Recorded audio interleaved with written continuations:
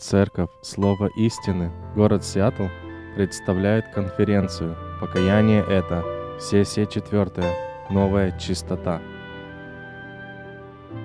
Мы продолжим говорить о теме покаяния и будем говорить о том, что покаяние – это не только новая любовь, новая вера, новое исповедание, но это еще и новая чистота в жизни человека. Как-то мне довелось беседовать с одним человеком. Он иногда посещал церковь, часто встречался с одним верующим другом, любил поговорить о Боге и Библии. То есть по всему казалось, что вроде бы вот он близко к Богу, близко к церкви.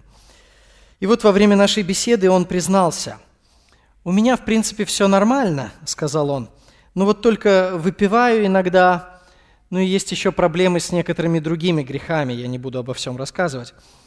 И тогда мне пришлось сказать ему: «Нет, у тебя не все нормально. На самом деле выпивка и все остальные твои грехи – это не самые большие твои проблемы. Это лишь следствие того, как ты относишься к Богу». Он искренне не мог меня понять. Ему казалось, что покаяться – это значит отказаться от каких-то крупных грехов. И вроде бы, если ты более-менее привел свою жизнь в порядок, то все уже хорошо. Но на самом деле покаяние включает в себя нечто большее, нечто гораздо большее. И об этом мы сейчас будем говорить. И мы прочитаем из Псалма 50. Псалом 50, прочитаем 3 и 4 стихи. Я не знаю, будут ли они высвечиваться. Высвечиваются, да, есть? Замечательно. Псалом 50, 3, 4 стихи.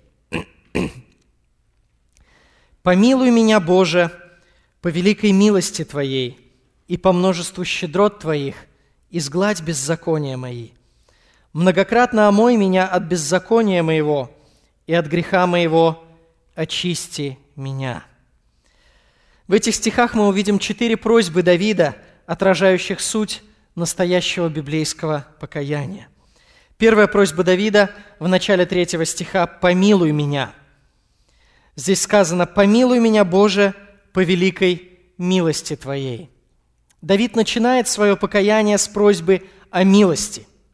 Спирджен, известный проповедник, великий проповедник, говорил: «Давид взывает к милости Божьей еще прежде, чем скажет о своем грехе. Взгляд на милость благотворен для глаз, воспаленных от покаянного плача». С чего мы с вами начинаем покаяние в первую очередь? К чему обращаемся? На что смотрим с самого начала? Давид взывал к Божьей милости. Что именно это означает, когда он просит «помилуй меня, Боже»? Какой смысл вкладывается в эти слова? Как это, что Бог милует человека? В чем выражается Божья милость? Божья милость может выражаться, во-первых, в прощении греха и восстановлении отношений с Богом. Во многих местах Писания, когда говорится о том, что Бог помиловал какого-то человека, имеется в виду прощение и восстановление отношений. И милость может отражаться также в отмене наказания. Когда Бог намеревался наказать какого-то человека, над ним висел меч Божьего суда, но когда Бог милует этого человека, Он отвращает от него свое наказание. Это слово часто встречается в таком контексте. Так вот, в момент покаяния Давида именно это произошло. Господь простил его. Господь восстановил свои отношения с ним, явил к нему свою милость. И Бог убрал какие-то аспекты своего наказания. Например, как только Давид признался перед пророком Нафаном, это описывается во 2 книге Царств, 12 главе, когда Давид признал свой грех, раскаялся перед Богом, он сказал: «Согрешил я пред Господом». И Нафан сразу же, моментально говорит ему: «И Господь снял с тебя грех твой, ты не умрешь». То есть над Давидом до этого, хотя, может быть, он это и не знал, может быть, он не подозревал об этом, но до этого над ним висела угроза смерти. Божий суд, подобно мечу, постоянно нависал над ним, готовый опуститься на него в любую секунду, хотя, возможно, Давид ходил себе спокойно по этой планете и не подозревал, что этот Божий суд приближается и что он может умереть в любой момент. Но когда он покаялся, Господь сказал ему через пророка: «Ты не умрешь». Таким образом, Бог проявил к нему свою милость и отменил самое суровое свое наказание. Однако Божье наказание до этого выражалось не только в угрозе смерти.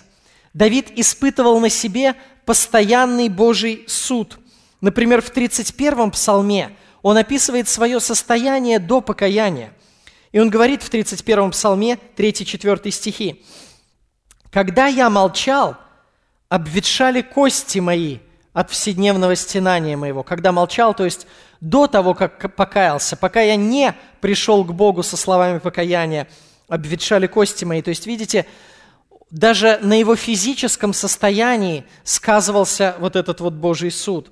4 стих, он говорит: «Ибо день и ночь тяготела надо мною рука Твоя, свежесть моя исчезла, как в летнюю засуху». Бог наказывал его ежедневно, и Давид ощущал это в своих костях, на своем собственном теле. Но сразу после покаяния Бог снял это наказание, как Давид и в 31-м псалме об этом сообщает. «Но я открыл тебе грех мой, ты снял с меня вину мою». Итак, Божья милость проявляется в прощении греха и отмене наказания. Значит ли это, что если только человек раскается в своем грехе, в частности, верующий человек, ну или, может быть, неверующий, который впервые обращается к Богу, значит ли это, что Бог никогда не будет его наказывать? Нет, не значит. Мы знаем, что Бог наказывает нас, как отец наказывает своих детей. Послание к евреям говорит об этом подробно и говорит, что никого из своих детей Бог не оставляет без наказания. Он говорит, что бьет всякого сына, каждого сына, которого принимает.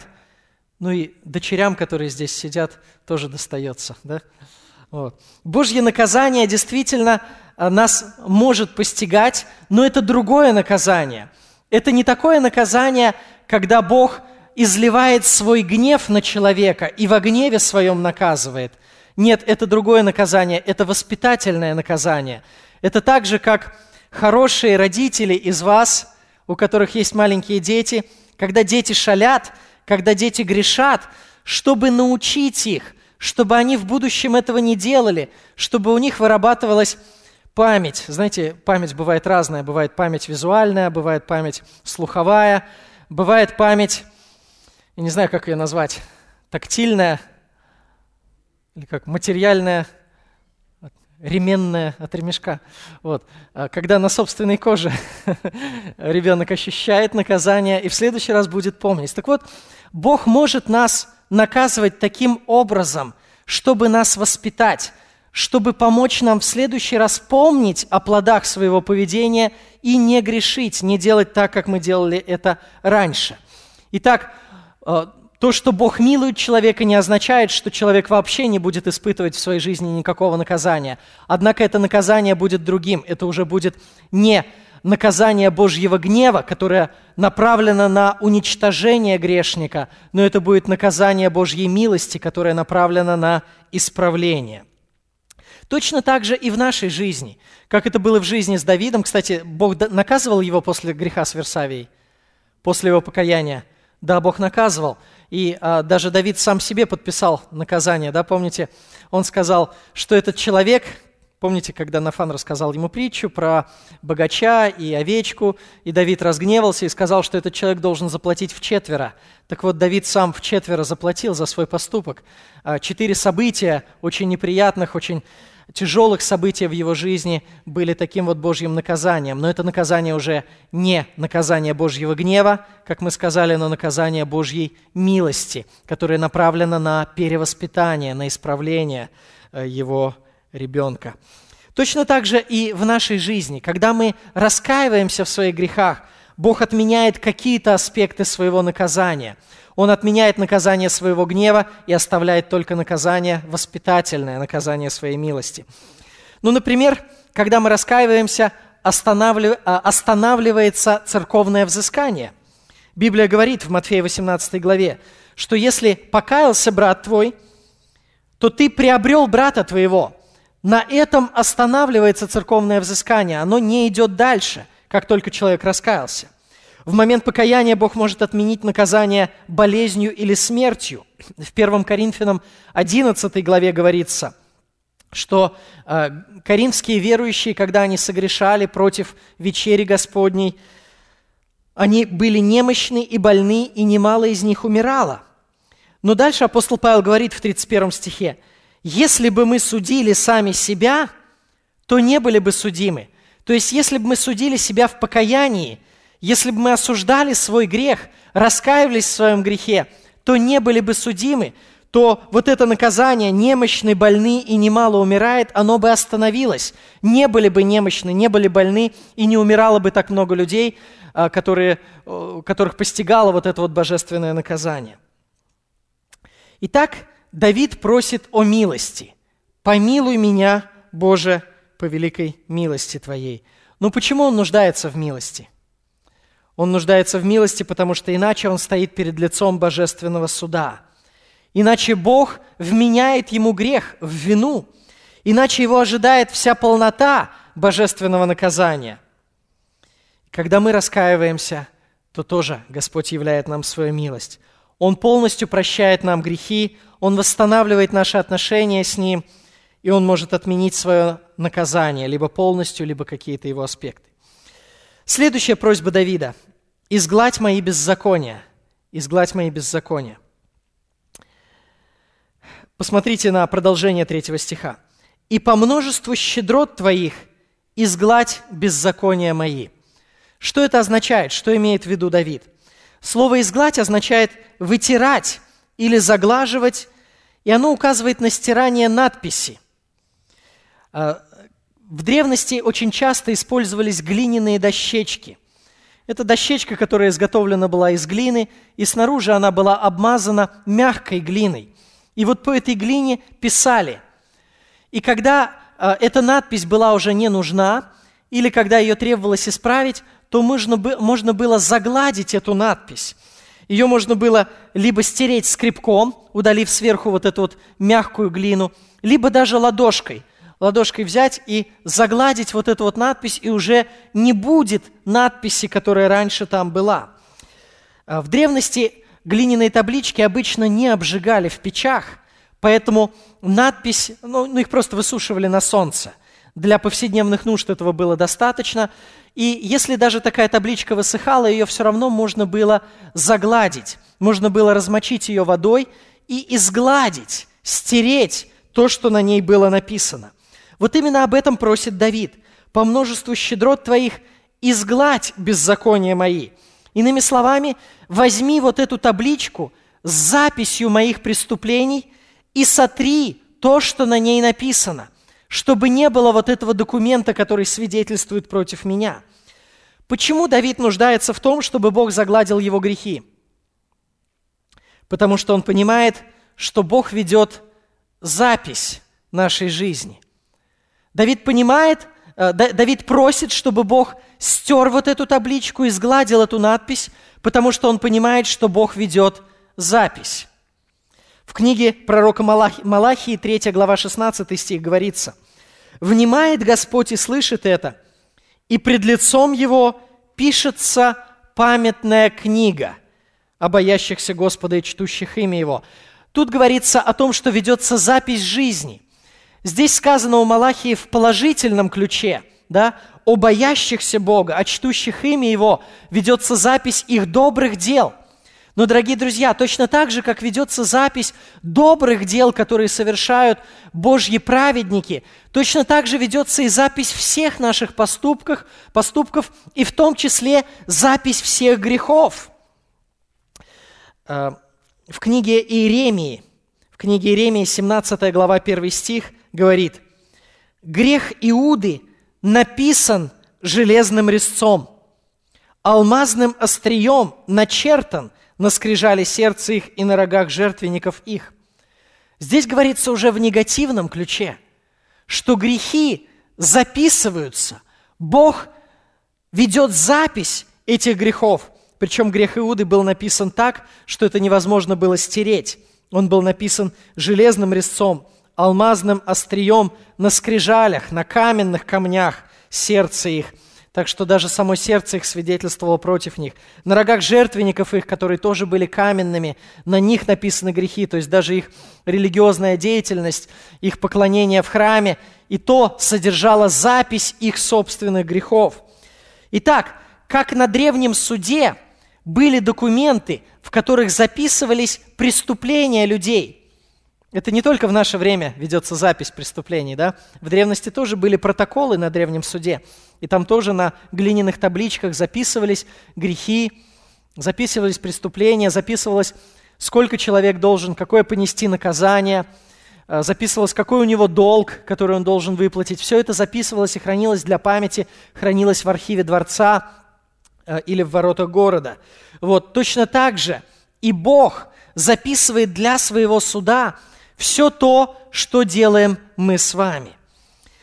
Как-то мне довелось побывать в президентской библиотеке Рональда Рейгана в Лос-Анджелесе, и там я видел архивы его кабинета. Это был большой зал, и в этом зале рядами стоят стеллажи, полки. И на этих стеллажах покоятся серого цвета ящички. Огромное количество ящиков. Там большой зал, много стеллажей, на каждом стеллаже несколько полок, и на каждой полке вот так вот рядами стоят эти ящички. А в каждом из этих ящичков, знаете что? Документы, бумажки. Это архивы его кабинета. Рейган был президентом 8 лет. Всего лишь 8 лет, коротких лет его жизни. 8 коротких лет в земной истории. И его правление закончилось уже много лет назад, в 1986 году. Но за эти 8 коротких лет правления Рейгана его кабинет накопил столько документов, что они занимают целый зал и до сих пор еще не обработаны. На тот момент, когда я был в этой библиотеке, это было где-то в 2006-2007 году, я несколько раз там был, и на тот момент была обработана только половина документов Рейгана. Представьте себе, как их много. Трудно себе даже вообразить, какого объема документацию Бог собирает за все годы вашей жизни. Представьте себе огромные площади. Представьте себе очень большое помещение, которое наверняка будет даже больше, чем вот этот зал. И представьте себе, что там стоят большие стеллажи, полки до самого потолка, и на них ящички. Ведь в кабинете Рейгана, в этой библиотеке Рейгана собрана только документация его официальных дел, то, что он делал официально. Но мы-то в нашей жизни делаем гораздо больше всего. Представьте себе, как много таких ящичков копится у Бога на нас, и как много там записано всего, что мы делаем с вами. Подходишь к этому ящичку, на нем, наверное, стоит дата. Какой год, какой месяц, какой день. Ты открываешь этот ящичек, и там лежит стопка бумаг. И на этих бумагах записано в точности все, что вы делали в этот день. Записаны ваши мысли, записаны ваши чувства, записаны ваши слова, записаны ваши поступки. Все это начертано, и все это тщательно хранится у Бога для Его суда. И вот до тех пор, пока эта запись грехов остается целой и невредимой, она постоянно свидетельствует против вас. Но есть чудесная истина. Чудесная истина, что Бог в момент вашего покаяния, Он берет эту запись и Он стирает ее. Это то, о чем просит Давид. «Изгладь мои беззакония, возьми всю эту запись моих грехов и сотри все то, что свидетельствовало против меня». Действительно, в момент вашего покаяния Бог как бы размачивает глину своей памяти и стирает запись о ваших грехах. Бог изглаживает эту запись так, что больше никогда не вспоминает о ней. Уже не остается документа, который свидетельствовал бы против вас. Он сам говорит об этом в другом месте Писания. В книге пророка Исаии, 43 глава, 25 стих, он говорит: «Я сам изглаживаю преступления твои ради себя самого, и грехов твоих не помяну». Как Бог изглаживает запись о наших грехах? Он изглаживает их полностью, так, что больше не напомнит о них никогда, и грехов твоих не помяну.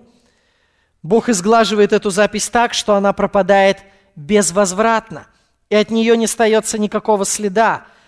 В той же книге Исаии, в другой главе, 44 глава, говорится: «Изглажу беззакония твои, как туман, и грехи твои, как облако». Вы когда-нибудь задумывались о том, как изглаживается туман и как пропадает облако? Представьте себе, что вы утром выходите на улицу, и в вашем районе в воздухе висит туман. Бывает такое? Особенно здесь у вас часто бывают туманы, насколько я знаю, да? Кто из Лос-Анджелеса сюда переезжает, они жалуются, что здесь солнца не бывает. В Лос-Анджелесе 360 дней в году солнца, и только 5 дней дождик идет. Здесь у вас частые туманы, так что вы знаете, что такое туман и как он изглаживается, как он пропадает. Утром у вас туман, потом проходит некоторое время, несколько часов, ветер подул, солнышко взошло, и потом что от тумана осталось? Может быть, остается какая-то сиреневая дымка такая, что вы видите, ну вот, значит, смотрю, здесь фиолетовым цветом что-то все покрашено. Вот, значит, здесь был туман. Нет, ничего не остается. Туман исчезает так, что от него не остается никакого следа. Как исчезает облако. Появляется облачко на небе, потом подует ветер, взойдет солнце, и как это облачко исчезает? Может быть, когда вы через некоторое время будете проходить, посмотрите туда, на то место, где было облачко, и там дырка в небе. И вы скажете: «О, дырка, значит, здесь раньше было облако». Так исчезает облако? Нет, оно исчезает бесследно, не оставляя никакого следа.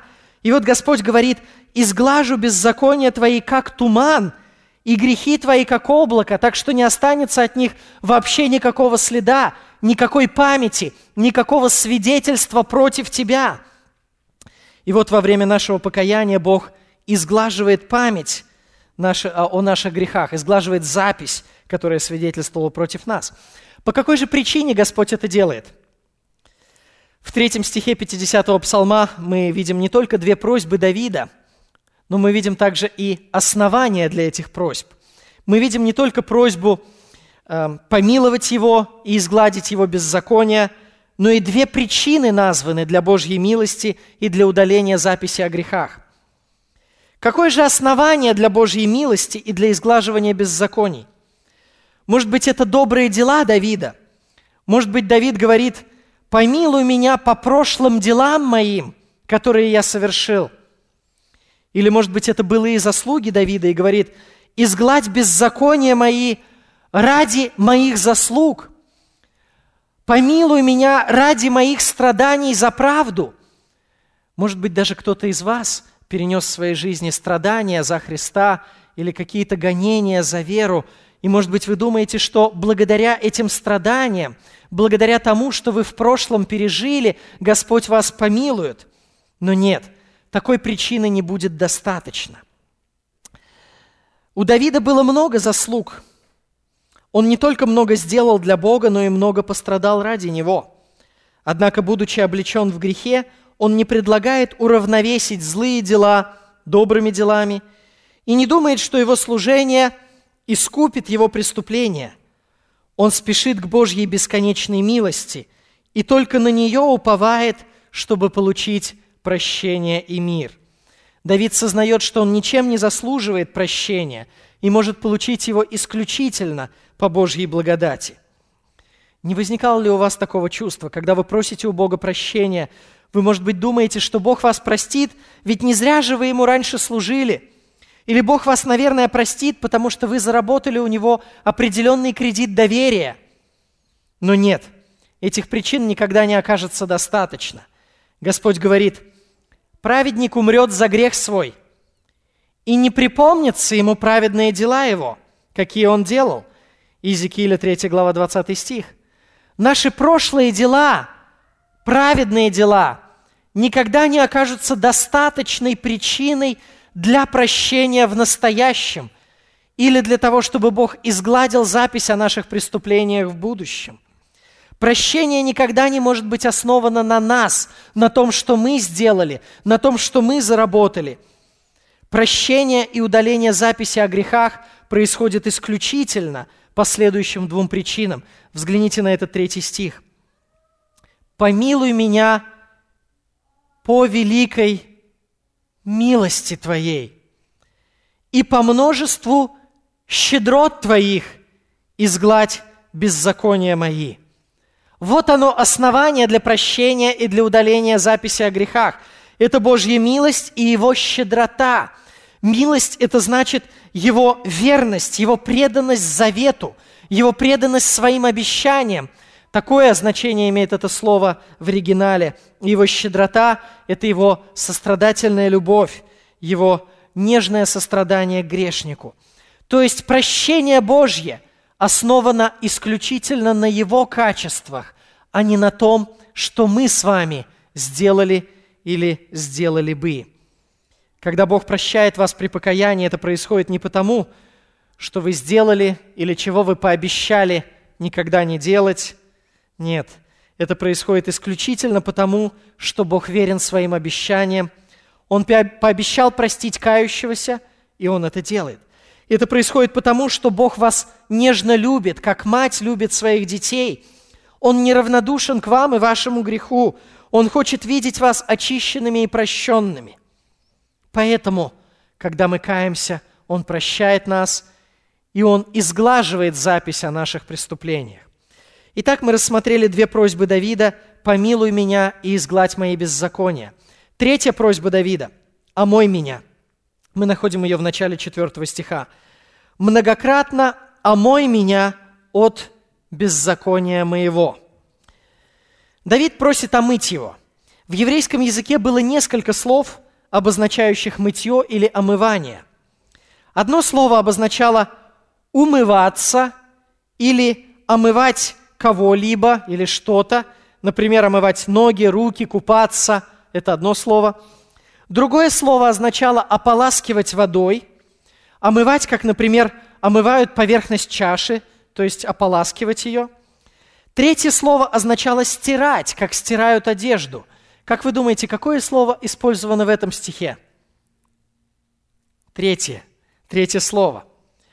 Давид просит, чтобы Господь выстирал его, чтобы Господь тщательно постирал его, как стирают одежду. Именно это подразумевает его просьба: «Многократно омой меня». По-другому можно было бы так и перевести: «Многократно отстирай меня от беззакония моего». Как же в древние времена стирали одежду? Может быть, ее вообще не стирали, может быть, стирка – это достижение современной цивилизации, когда появились стиральные машины, появились всякие порошки стиральные. А в древности-то как без стиральной машины постирать? Ну или без порошков. Нет порошка. Ну намочил ты одежду в воде, что делать дальше с ней? Стирали в древности одежду или нет? Стирали, конечно, стирали. Для этого использовали специальные моющие средства. Мы привыкли к тому, что у нас есть мыло и стиральные порошки, и нам трудно представить себе, как же это было раньше. Но оказывается, раньше люди тоже умели изготавливать всякие моющие средства. Они были растительного происхождения. Их получали из деревьев, из некоторых трав. Растения пережигали до золы, золу смешивали с другими щелочными продуктами и с жиром животным. И в результате получался такой продукт, который похож на современный кусок мыла. О моющих средствах говорит, например, Иеремия. Иеремия, 2 глава, 22 стих. «Поэтому хотя бы ты умылся мылом и много употребил на себя щелоку, нечестие твое отмечено предо мною». Видите, здесь говорит о мыле и о других моющих средствах, о щелоке, это тоже моющие средства. Как же стирали? Брали эти моющие средства, натирали ими одежду, а затем одежду клали в воду и начинали по ней ходить, для того, чтобы из нее вымывать, вытирать всю эту грязь, которая в нее впиталась. Затем одежду били о камни, терли, тщательно промывали водой, выжимали, снова мочили. И этот процесс повторяли до тех пор, пока одежда не станет чистой. Поэтому-то Давид и просит: многократно омой меня от беззакония моего. Стирали, повторяя этот процесс много раз, и Давид просит: многократно отстирай меня от беззакония моего. Обычно этим занимались, как вы понимаете, женщины. Пока мужчины били баклуши на работе и прохлаждались в разного рода военных походах, женщины взваливали на свои хрупкие плечи нелегкий труд стирки. Но были также и профессиональные мастерские, которые занимались мытьем одежды и обработкой тканей. Их можно сравнить с прачечными. В синодальном переводе у нас встречается такое слово, которое обозначает прачечную, или людей, которые занимаются отмыванием, отбеливанием одежды. Знаете, как их называли? Белильщики, совершенно верно. Например, в 4 книге Царств говорится: «И пошли, и пришли к Иерусалиму, пошли, стали у водопровода верхнего пруда, который на дороге поля Белильничьего». Это как раз то самое поле, где располагалась прачечная, древняя мастерская по отбеливанию одежды. И она как раз была рядом с водопроводом, у водопровода верхнего пруда. Конечно, для того, чтобы стирать одежду, нужно много воды. Или помните, когда Христос преобразился перед учениками, говорится, что одежды его сделались блистающими, весьма белыми, как снег, как на земле белильщик не может выбелить. Но белильщик – это не тот маляр, который приходит с краской и начинает красить одежду. Белильщик – это как раз вот этот вот человек, который работает в прачечной, который много раз отстирывает ткани, обрабатывает их всякими щелоками, чтобы ткань была чистой. И вот белильщик на земле не может отбелить одежду так хорошо, какой вид она приобрела при преображении Иисуса Христа. Никакой самый лучший белильщик, никакая самая лучшая прачка на земле не сможет отстирать одежду так хорошо, как это может сделать Бог. И когда Давид просит: многократно ты отстирай меня от беззакония моего, он знает, что Бог отстирает его, омоет его от его греха гораздо лучше, чем он сможет это сделать сам. Заметьте, что Давид не просто хочет, чтобы Бог помиловал его и освободил его от наказания. Давид не просто хочет, чтобы Бог стер запись о его грехах, и чтобы эта запись больше не свидетельствовала о нем. Нет, он хочет не только, чтобы Бог стер запись о его грехах, но он хочет, чтобы Бог очистил его от самого греха. Он хочет, чтобы Бог омыл его со всей тщательностью, многократно. Он хочет, чтобы Бог натер его мылом, бросил в воду, топтал его ногами, бил о камни, тер и выжимал. Он готов на все, лишь бы освободиться от греха. И вот это важный признак настоящего покаяния. Человек стремится к чистоте. Он хочет не просто, чтобы Бог освободил его от наказания, но чтобы Бог освободил его от присутствия греха в его жизни. Ему противен грех. Он хочет очиститься, омыться, отстираться от этого греха. Почему Давид просит, чтобы Бог отстирал его? Он просит об этом потому, что он понимает, что грех пачкает. Грех пачкает. Исайя говорит: «Все мы сделались, как нечистый, и вся праведность наша, как запачканная одежда». Грех пачкает хуже грязи. Он въедается в одежду нашей души. Его грязные частички застревают между волокнами, и их сложно оттуда удалить. Поэтому мы с вами нуждаемся в тщательной стирке. И эта стирка происходит во время покаяния. Более того, Давид сознает, что он не может омыть себя сам. Он не говорит: ну ладно, ты меня прости и освободи от наказания, а я пойду сейчас и себя сам отбелю. Нет, он понимает, что его собственные усилия не приведут к должному результату. Он просит, чтобы Бог сам омыл его, выстирал его, чтобы это действие по очищению его жизни от греха совершил Господь. Противоположности этому лжеучители во 2 книге Петра. Во 2 послании Петра, 2 главе 21 стихе говорится о лжеучителях. И там сказано о них: Вымытая свинья идет валяться в грязи. Вымытая свинья идет валяться в грязи. На первый взгляд могло бы показаться, что это то же самое, о чем просит Давид. Давид просит: «Отстирай меня, омой меня, очисти от присутствия греха». И эта свинья, вымытая, вроде бы отстиралась, очистилась от присутствия греха. Но если посмотреть на оригинал, то мы увидим очень большое отличие. Русский перевод не очень передает этого, потому что в нашем языке нет такого, хотя нет, есть на самом деле, есть такие конструкции, но это не очень хорошо передан перевод. В переводе это не нашло отражения, такая небольшая тонкость, небольшой нюанс, который серьезно меняет дело. Дело в том, что в оригинале здесь слово «вымытое» стоит не в пассивном залоге. Не в пассивном залоге, то есть когда кто-то взял и эту свинью вымыл. А в оригинале это слово стоит в среднем залоге. То есть, когда свинья вымыла сама себя. Более точно смысл оригинала можно передать так: вымывшаяся свинья идет валяться в грязи. Не вымытая кем-то, а вымывшаяся свинья идет валяться в грязи. Так вот, эта свинья, она сама себя вымыла. Она себя сама очистила от каких-то грубых грехов, от какой-то внешней грязи, которая к ней снаружи прилипла.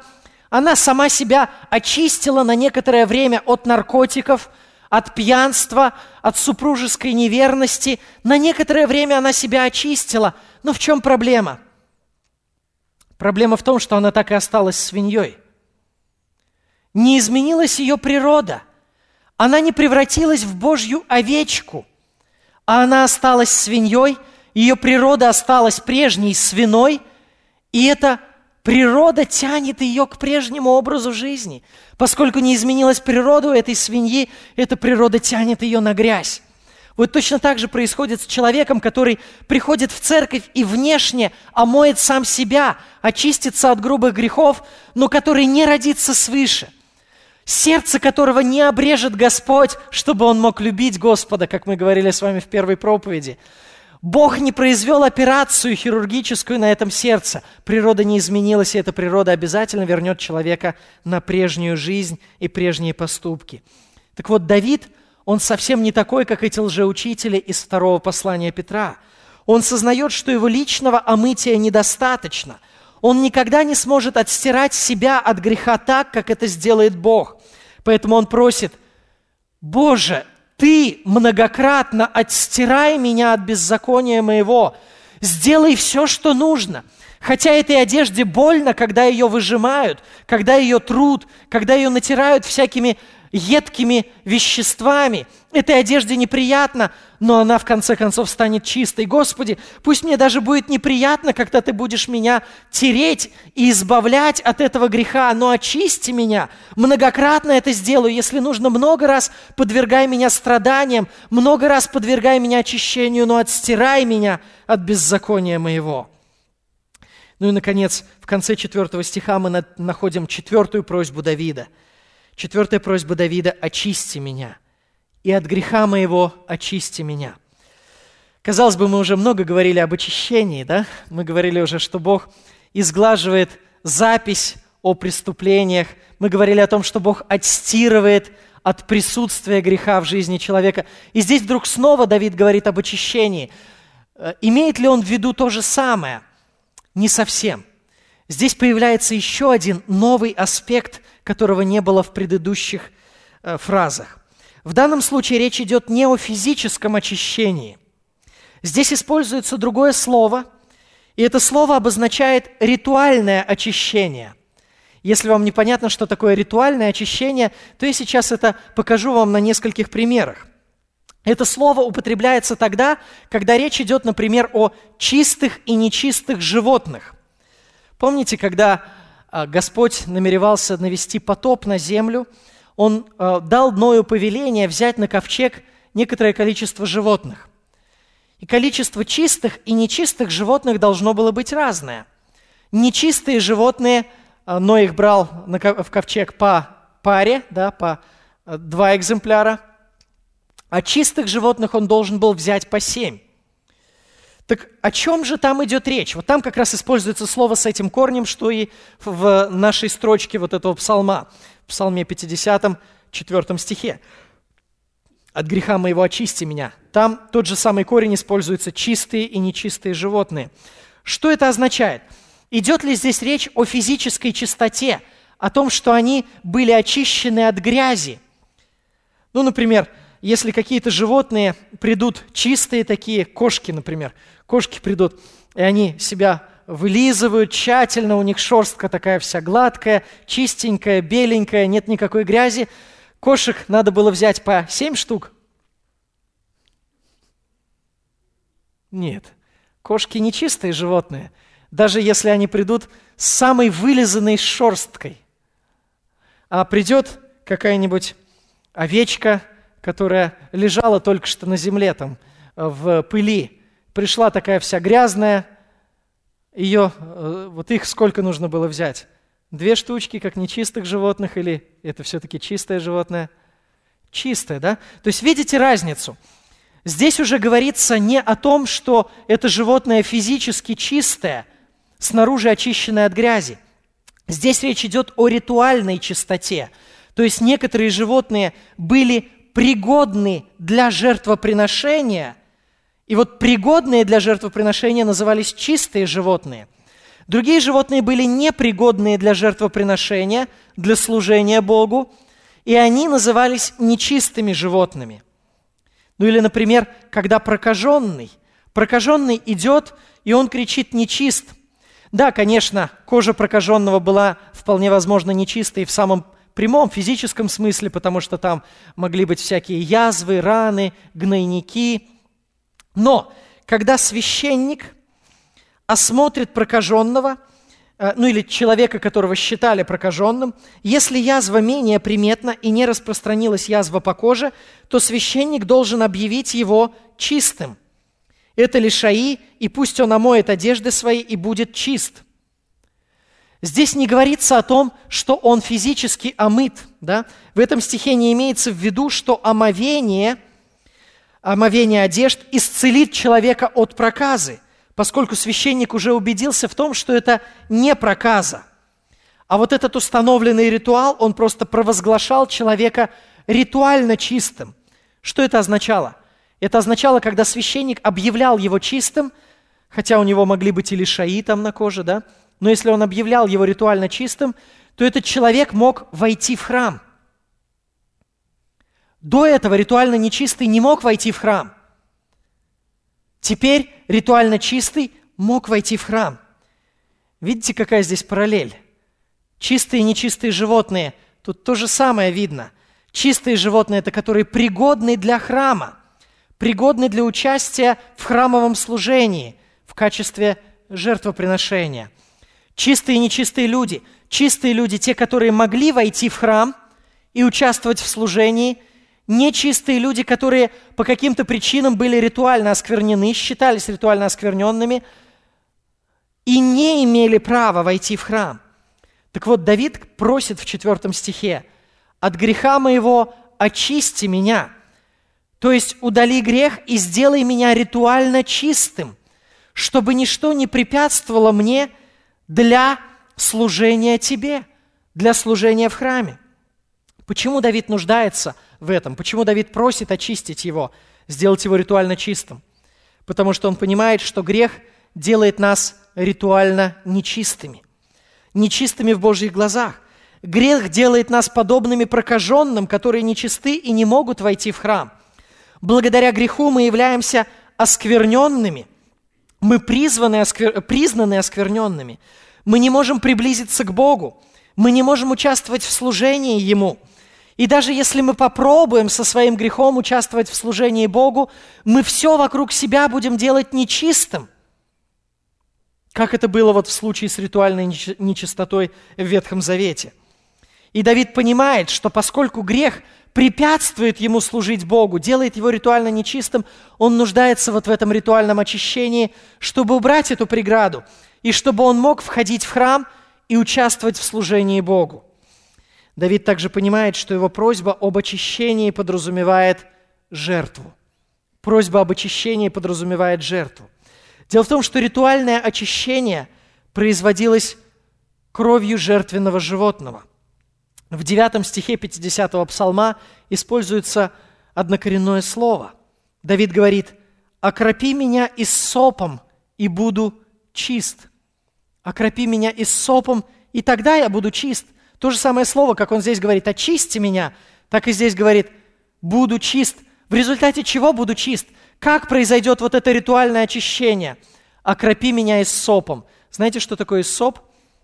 Иссоп – это растение такое, растение, которое дает много побегов и образуются такие как бы веточки, как метелочка. И на этих веточках есть еще дополнительные такие, я не знаю, как их назвать, как бы как почки небольшие, и они тоже хорошо впитывают влагу. Получается растение, из которого легко приготовить такую метелочку. И вот иссоп использовался для этого. Брали пучок иссопа в виде метелочки, и он использовался для кропления. Но чем кропили в храме? Кровью. Это не так, как сейчас в современной православной церкви кропят святой водой, да, когда мы слышим, что «окропи меня», наверное, многим людям в первую очередь в голову приходит ритуал православной церкви, где святая вода и водой они кропят. Не такой смысл был в Ветхом Завете, не такой смысл вкладывает Давид. Он не говорит ни о какой святой воде, он говорит о крови. «Окропи меня иссопом» – это значит, возьми кровь жертвенного животного, обмакни туда иссоп и покропи на меня вот этой кровью жертвенного животного. Примени ко мне кровь невинной жертвы, и тогда я стану ритуально чистым. Дорогие друзья, чтобы Бог объявил нас ритуально чистыми, Он должен окропить нас кровью той жертвы, на которую указывали все ветхозаветные жертвоприношения. Он должен окропить нас кровью Иисуса Христа. Когда Его кровь применяется к нам, тогда мы становимся ритуально чистыми, и мы получаем свободный доступ в Божье присутствие. Во время нашего покаяния Бог объявляет нас чистыми, как мы сказали, и тогда мы уже можем приближаться к Нему и без всяких препятствий участвовать в служении Ему, и мы не будем делать все вокруг себя нечистым, но наоборот, будем совершать такое служение, которое угодно Господу. Итак, мы с вами рассмотрели 4 просьбы Давида и как они применимы к нашему покаянию. Давид просит «помилуй меня». И это означает, что во время нашего покаяния Бог нас прощает и отменяет наказания или какие-то его аспекты. Далее Давид просит «изгладь беззакония мои». И это означает, что Бог уничтожает запись наших грехов, которая раньше свидетельствовала против нас на Божьем суде.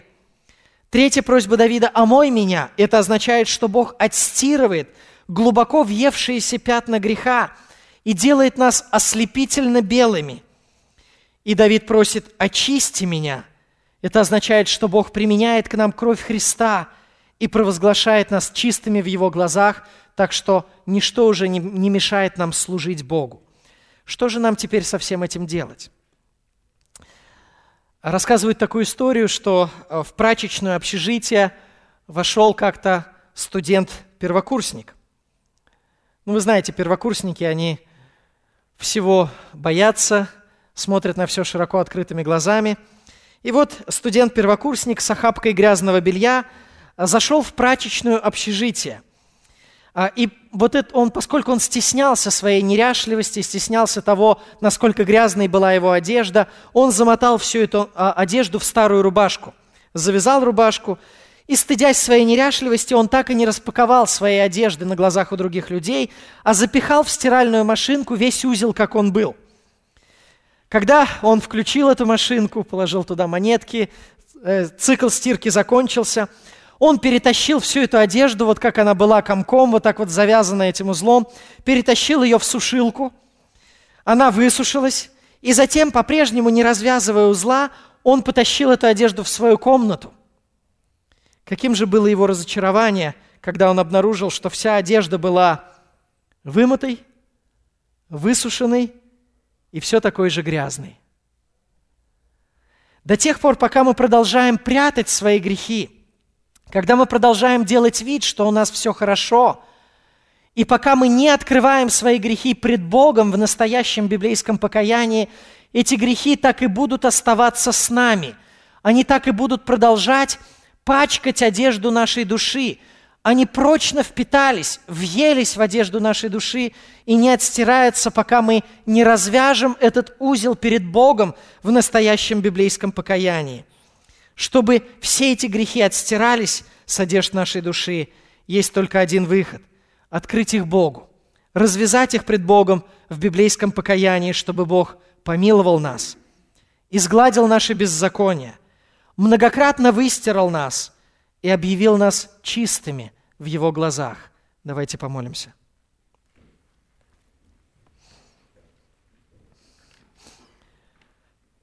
Господи, мы благодарим Тебя за эти важные напоминания о том, что делает грех в нашей жизни. Грех нарушает наши отношения с Тобою, призывая на себя, призывая на нас Твое наказание. Грех оставляет запись, которая свидетельствует против нас, ибо Ты ведешь запись всей нашей жизни, и ни одно дело не ускользает от Твоего внимания и от Твоей памяти. Грех въедается в нашу душу, оскверняя нас, делая нас грязными, так что вся праведность наша, как запачканная одежда. И грех делает нас ритуально нечистыми, препятствуя нам приближаться к Тебе и участвовать в служении Тебе. Но слава Тебе за то, что Ты готов сделать так много во время нашего покаяния. Ты готов дать нам новую чистоту. Ты готов очистить нас, помиловать нас, изгладить наши беззакония, омыть нас, освободить от присутствия греха в нашей жизни и сделать нас ритуально чистыми, так, чтобы мы могли приближаться к Тебе. Мы благодарим Тебя за то, что так велика милость Твоя, которая делает для нас так много.